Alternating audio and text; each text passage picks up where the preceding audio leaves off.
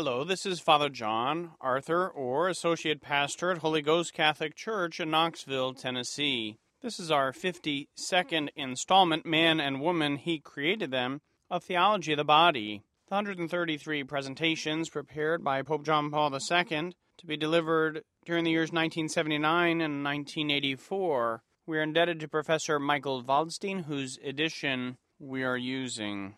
What is the meaning of the statement, the flesh has desires contrary to the spirit, and the spirit has desires contrary to the flesh? Galatians chapter 5, verse 17.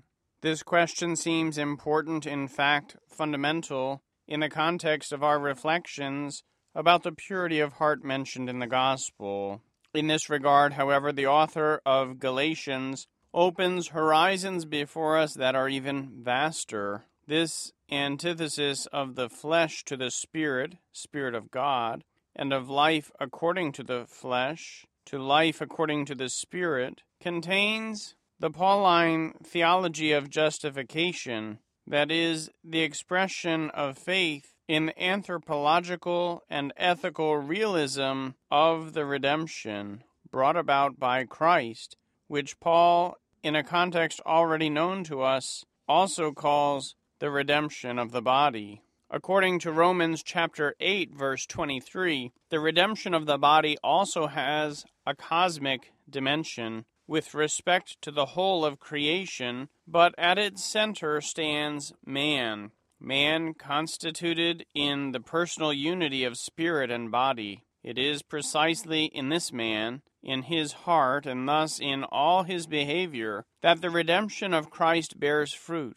thanks to the powers of the Spirit that bring about justification, that is, that cause justice to abound in man, as the Sermon on the Mount insistently teaches, Matthew chapter 5, verse 20. That is, to abound in the measure God himself wills and expects. It is significant that in speaking about the works of the flesh, Galatians chapter 5, verses 11 through 21, Paul mentions not only fornication, impurity, licentiousness, drunkenness, orgies, thus, according to an objective way of understanding, everything that possesses the character of sins of the flesh and of sensual enjoyment connected with the flesh, but mentions other sins as well, to which we would not be inclined to attribute a carnal and sensual character. Idolatry, sorcery, enmity, strife, jealousy, anger, quarrels, dissensions, factions, envy. Galatians chapter 5, verses 20 and 21. According to our anthropological and ethical categories, we would tend to call all the works in this list sins of the human spirit rather than sins of the flesh. Not without reason, we could see in them the effects of the concupiscence of the eyes or of the pride of life. Nevertheless, Paul describes all of them as works of the flesh. One can only understand this way of speaking on the background of that broader and in some ways metonymical meaning that the term flesh takes on in the Pauline letters, since it is used as the antithesis not only of the human spirit, but also of the Holy Spirit who works in man's soul, in his spirit. There is thus a significant analogy between Paul's definition of works of the flesh and the words with which Christ explains to his disciples what he had first said to the Pharisees about ritual purity and impurity. See Matthew chapter 15, verses 2 through 20. According to Christ's words, true purity, as well as impurity, has its seat in the heart and proceeds from the heart. He defines as impure works in the same sense not only adultery and prostitution, that is, the sins of the flesh in the restricted sense, but also evil intentions, theft, false witness, curses. As we observed above, Christ uses the general as well as the specific sense of impurity, and thus indirectly also of purity. St. Paul expresses himself in an analogous manner. He understands the works of the flesh in the general as well as in the specific sense. All sins are expressions of life according to the flesh, in contrast to life according to the Spirit. What we consider a sin of the flesh, in accord with our linguistic convention, partly justified by the way, is in the Pauline list one of the many manifestations or species of what he calls works of the flesh, and thus one of the symptoms, that is, one of the actualizations of life according to the flesh and not according to the Spirit. Flesh and the freedom for which Christ set us free. Paul's words to the Romans, "So then, brothers, we are debtors not to the flesh, to live according to the flesh. For if you live according to the flesh, you will die. But if by the Spirit you put to death the deeds of the body, you will live." Romans chapter 8, verses 12 through 13, introduce us in a new way into the rich and differentiated sphere of meanings that the terms body and spirit have for him. The definitive meaning of this statement, however, is paranetic, exhortative, and thus valid for the ethos of the gospel. When Paul speaks about the necessity of putting to death deeds of the body with the help of the Spirit, he expresses precisely what Christ spoke about in the Sermon on the Mount, when he appealed to the human heart and exhorted it to mastery over desires, including those that express themselves in a man's look directed toward a woman with the purpose of satisfying the concupiscence of the flesh. Such mastery, or as Paul writes, putting to death the deeds of the body by the Spirit, is an indispensable condition of life according to the Spirit, that is, of the life that is the antithesis of the death about which he speaks in the same context. Life according to the flesh bears fruit, in fact, in death. That is, it brings with it the death of the Spirit. The term death, therefore, does not signify only bodily death, but also the sin that theology was to call mortal. In Romans and Galatians, the apostle continually extends the horizon of sin-death, both toward the beginning of human history and toward its end. And thus, after listing the many forms of works of the flesh, he says, "Those who do such things will not inherit the kingdom of God." Galatians chapter 5, verse 21. Elsewhere, he will write with the same firmness, "Be sure of this, that no fornicator, or impure person, or one who is greedy, that is, an idolater, has any inheritance in the kingdom of Christ and of God." Ephesians chapter 5, verse 5.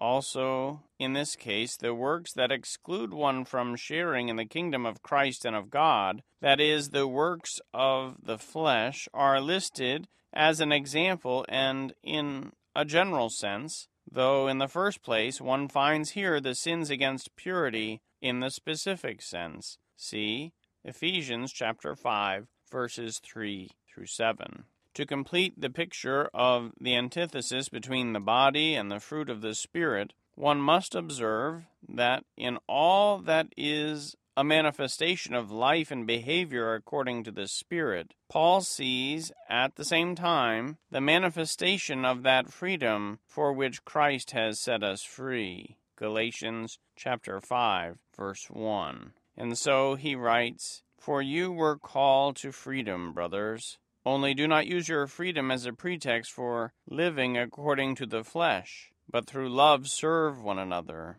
For the whole law finds its fullness in a single commandment: you shall love your neighbor as yourself." Galatians chapter 5, verses 13 and 14. As we pointed out above, the antithesis between body and spirit, between life according to the flesh and life according to the Spirit, profoundly permeates the whole Pauline doctrine of justification. With exceptional force of conviction, the apostle to the Gentiles proclaims that man's justification is achieved in Christ and for Christ. Man reaches justification in faith that works through love. Galatians chapter 5, verse 6. and not only by observing individual precepts of the Old Testament law, in particular that of circumcision. Justification thus comes from the Spirit of God, and not from the flesh. He therefore exhorts the recipients of his letter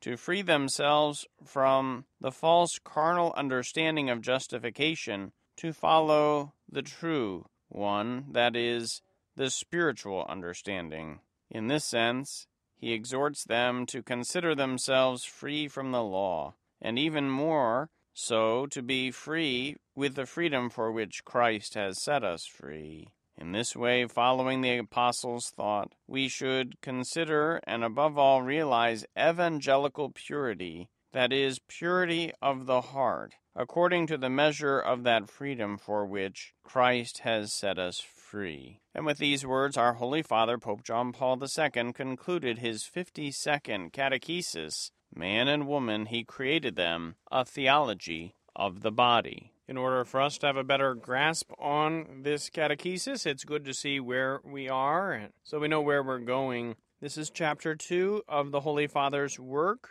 Christ appeals to the human heart. Christ the Lord did not come to save the chickens or the roosters, the fish or the sharks or the buffalo or the elephants. He came to save us, human beings. For we are rational creatures. We are able to choose the good or to spurn the good. Christ appeals to our hearts. Blessed John Henry Cardinal Newman, he knew very much this appeal. As a cardinal, he chose his motto, Cor ad cor loquitur, heart speaks to heart. Christ's sacred heart appeals to our hearts, that we might correspond to that call to holiness, which is inscribed in our very being. Pope John Paul II has addressed purity as life according to the Spirit. And so if we are not living according to the Holy Spirit of God, we are impure, cognizant that purity or impurity is not only having to do with chastity, a virtue, or lust, a vice concerning human sexuality. Purity also includes or incorporates freedom from sin in any flavor or any sort, that we are undefiled in the eyes of God. Purity of doctrine, purity of our desires. Pope John Paul II has addressed the works of the flesh and the fruit of the Spirit. And so we remember that in St. Paul's letter to the Galatians, chapter 5, verses 19 through 23, the works of the flesh and the fruit of the Spirit are spelled out. Not only fornication, impurity, and orgies, but jealousy, anger, quarrels. Those are the works of the flesh. Those are sinful works which are to be avoided or repented if fallen into. Whereas the fruits of the Spirit are to be encouraged and embraced, fostered: love, joy, peace, patience, kindness, generosity, faithfulness, gentleness, self-mastery. These are the fruit of the Spirit, and our prayer, the Holy Father's prayer for us, is that they abound in us, even as our Lord himself directs us to bear fruit which will last. If we bear the fruit of the Spirit, our eternity, it will be blessed. In this 52nd catechesis, Pope John Paul II begins to address the flesh and the freedom for which Christ set us free. St. Paul's letter to the Galatians, chapter 5, verse 1, reminds us that it was for freedom that we were set free. Freedom is not licentiousness. Let's just do whatever the heck we want. No, we are not libertines. We have been liberated from sin and Satan, from slavery to our passions, whims, and desire. For freedom we have been set free. And those who disregard the Lord's call to holiness, those who disregard the virtue of chastity, they are anything but free. Slaves to their passions, slaves to their desires, slaves to the fads and trends of the moment. For freedom we have been set free. Our Lord in the Gospel reminds us that it is the truth which will set us free. And elsewhere he reminds us just what the truth is. He says, I am the way, and the truth, and the life. Because the Lord Jesus Christ entrusted the keys to St. Peter to bind on earth, to loose on earth, giving him a real authority. He who hears you hears me. When we hear the sure and certain teaching of sacred Scripture, or the sure and certain teaching of Mother Church, if we conform our hearts to these sure and certain truths, then we will be consecrated in truth. We shall know the truth, which will make us free. We will know Christ Jesus, bridegroom of Mother Church. This is why our Holy Father, Pope John Paul II, went to the trouble to prepare these 133 talks. This is why he spent 5 years presenting them between 1979 and 1984,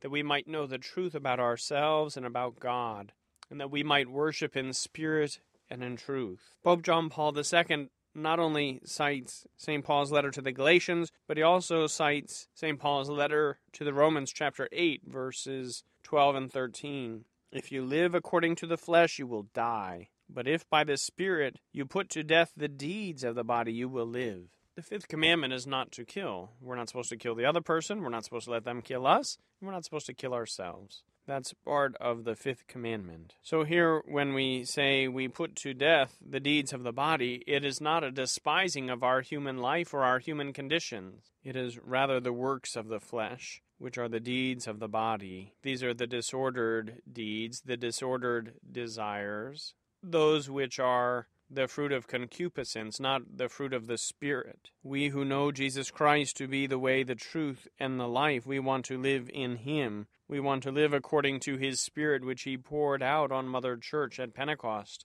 with tongues of fire and winds which shook the walls, which shook the hearts of the apostles in the upper room. So they were strengthened to proclaim the truth in love to any and to all. Now it is our turn to proclaim the truth in love, to proclaim the fruit of the Spirit, and to renounce the works of the flesh in the pejorative, in the sinful sense. To be with St. Paul, who, inspired by the Spirit, reminds us that if we live according to the flesh, we will die. And not only the temporal death, bodily death, but the spiritual death, our relationship with God severed, cut off by any and every mortal sin.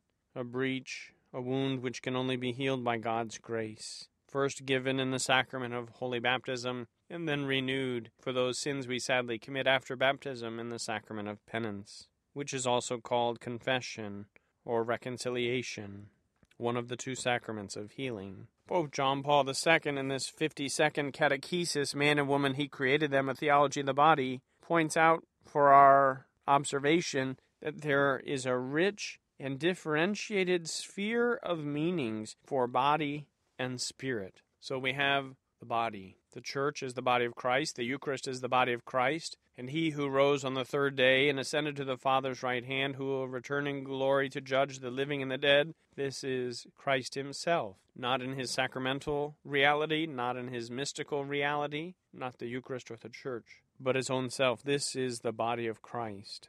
And the different meanings of spirit, we have the spirit of the age, we have the spirit of this world, we have the Spirit of God. We have the letter and spirit of sacred Scripture. The Holy Father points out these varied meanings, differentiated meanings, rich meanings, body and spirit, in relation to St. Paul's letter to the Romans. If you live according to the flesh, the body, you will die. But if by the Spirit you put to death the deeds of the body, the flesh, you will live. The definitive meaning of this is paranetic and exhortative. Again, I had to look up in the dictionary our Holy Father's terms. Paranetic is to be persuasive or encouraging, and the encouragement of St. Paul is at the same time the encouragement of the Holy Spirit. Everything asserted by the human author of sacred Scripture is imputed to the primary author of sacred Scripture, who is God, who is the Holy Spirit, who is spoken through the prophets. So we are encouraged, we should be persuaded to put to death the deeds of the body, and to live according to the Spirit of God, a spirit of holiness, the spirit of truth and wisdom, spirit of knowledge and right judgment, spirit of understanding and counsel. Putting to death the deeds of the body by the Spirit is an indispensable condition of life according to the Spirit, says Pope John Paul II.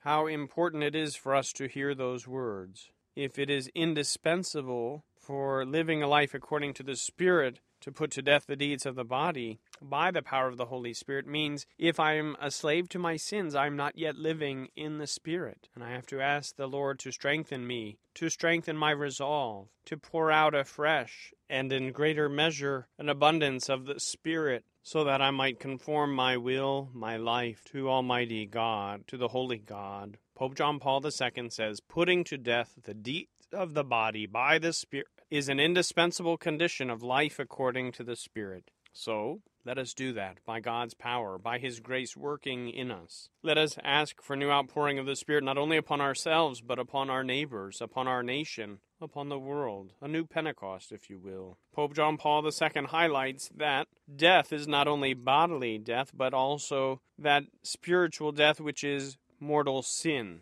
The term mortal having to do with death. The kids play a video game called Mortal Kombat.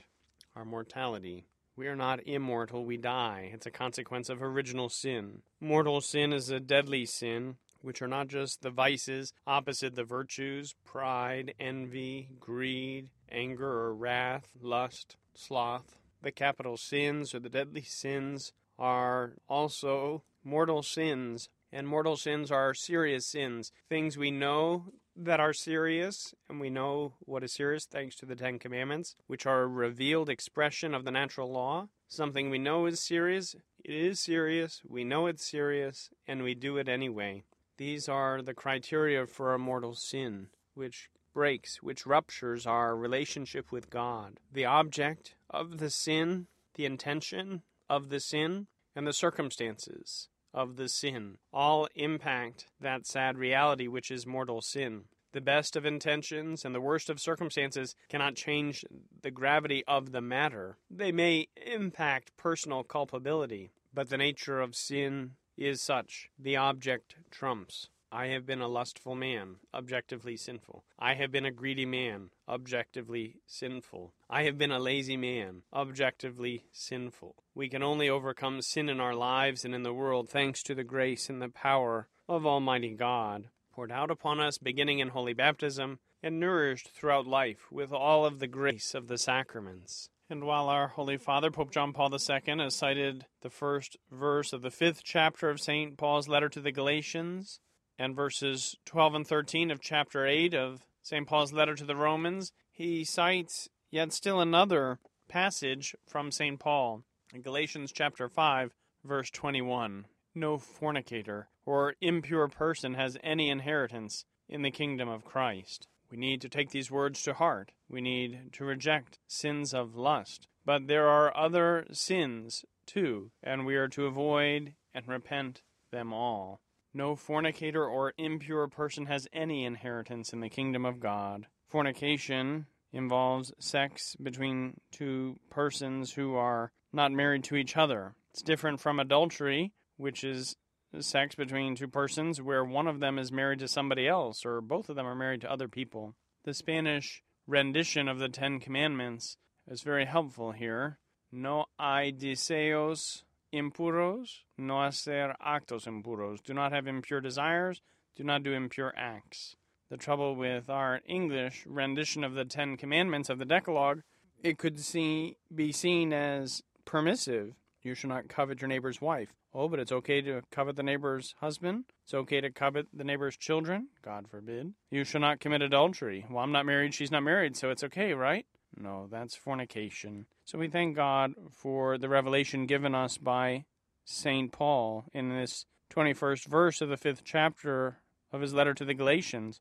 But it's not only regarding sins against chastity or modesty or purity, no fornicator, but also no impure person has any inheritance in the kingdom of Christ. And we know from our Holy Father's earlier exposition that purity as life according to the Spirit concerns not only sexual morality, but whatever is in the heart of man. That's what makes him unclean. So if I have an impure heart because I'm a lazy man, if I have an impure heart because I'm a greedy man, if I have an impure heart because I'm a wrathful man, then I have forfeited my inheritance in the kingdom of Christ. These are strong words, and they are meant to strengthen us in our life, in the Spirit, in our life of grace, in our life of holiness. Pope John Paul II, in this 52nd Catechesis, Man and Woman He Created Them, a Theology of the Body, highlights that there is a general sense and a specific sense regarding purity. Purity in the general sense is against greed, is against idolatry, is against any sort of sin. Whereas purity in a specific sense has to deal with the sexual purity, sexual morality, modesty, and chastity, and the like. Pope John Paul II warns us in this 52nd Catechesis, man and woman, he created them, a theology of the body, of a false carnal understanding of justification. If we have maintained ritual purity, bodily purity, but have impure hearts, there is no justification within us. We have to have pure hearts and pure deeds. We have to be pure entirely, not just in our deeds, not just in our desires, the whole package. And so he warns us against a false carnal understanding of justification. Our Lord and Savior Jesus Christ had his sacred flesh nailed to the wood of the cross, that we might be redeemed from our sins, sins of the flesh, sins against the Spirit of God, the Spirit of holiness. This is why our bodies are washed in the saving waters of baptism. This is why our bodies are anointed with the sacred chrism at confirmation. This is why the hands are imposed upon us, over us, in the absolution of those sins we commit after baptism, that our body and soul might be purified, that we not have a false understanding, a carnal understanding of justification. The whole Judaizer controversy, which is related in the Acts of the Apostles, reminds us also of the importance of a proper understanding of justification. It's not by works of the law, it is not by circumcision that we are saved, but by the death and resurrection of Jesus Christ, applied to us, body and soul, in his bride, Mother Church, through his sacraments. This is the spiritual, the true understanding of justification. Our Lord's work on Good Friday, applied to us in the work of his mystical body, Mother Church, applied to us in our bodies and our souls, as we receive the sacraments of salvation, as the justification wrought by the death and resurrection of Christ is applied to us where we are, healing my wounds, my sins in my life, healing your sins, your wounds in your life. This is evangelical realism. This is the realism of the gospel. This is the realism of our faith. Blessed are the pure of heart, for they shall see God. Pope John Paul II reminds us that evangelical purity is more than the ritual purity of old, but it is a purity of heart and a purity of deeds. This will conclude our 52nd installment on Pope John Paul II's Man and Woman, He Created Them, a Theology of the Body. We have heard over these so many sessions words of Christ. Christ who appealed to the beginning, who recognizes the original unity of the couple, and the two shall be one flesh. For this reason a man leaves his father and mother and clings to his wife. How in the original state, before the fall, there was an original holiness, an original justice, an original unity, all of that ruptured by the original sin. The remedy, of course, to original sin and any sins which we commit after on our own is the death and resurrection of Christ, applied to us in saving and holy baptism. May we be faithful to the grace given us in baptism all the days of our life, even until the day of Christ Jesus. Until next time, God bless you.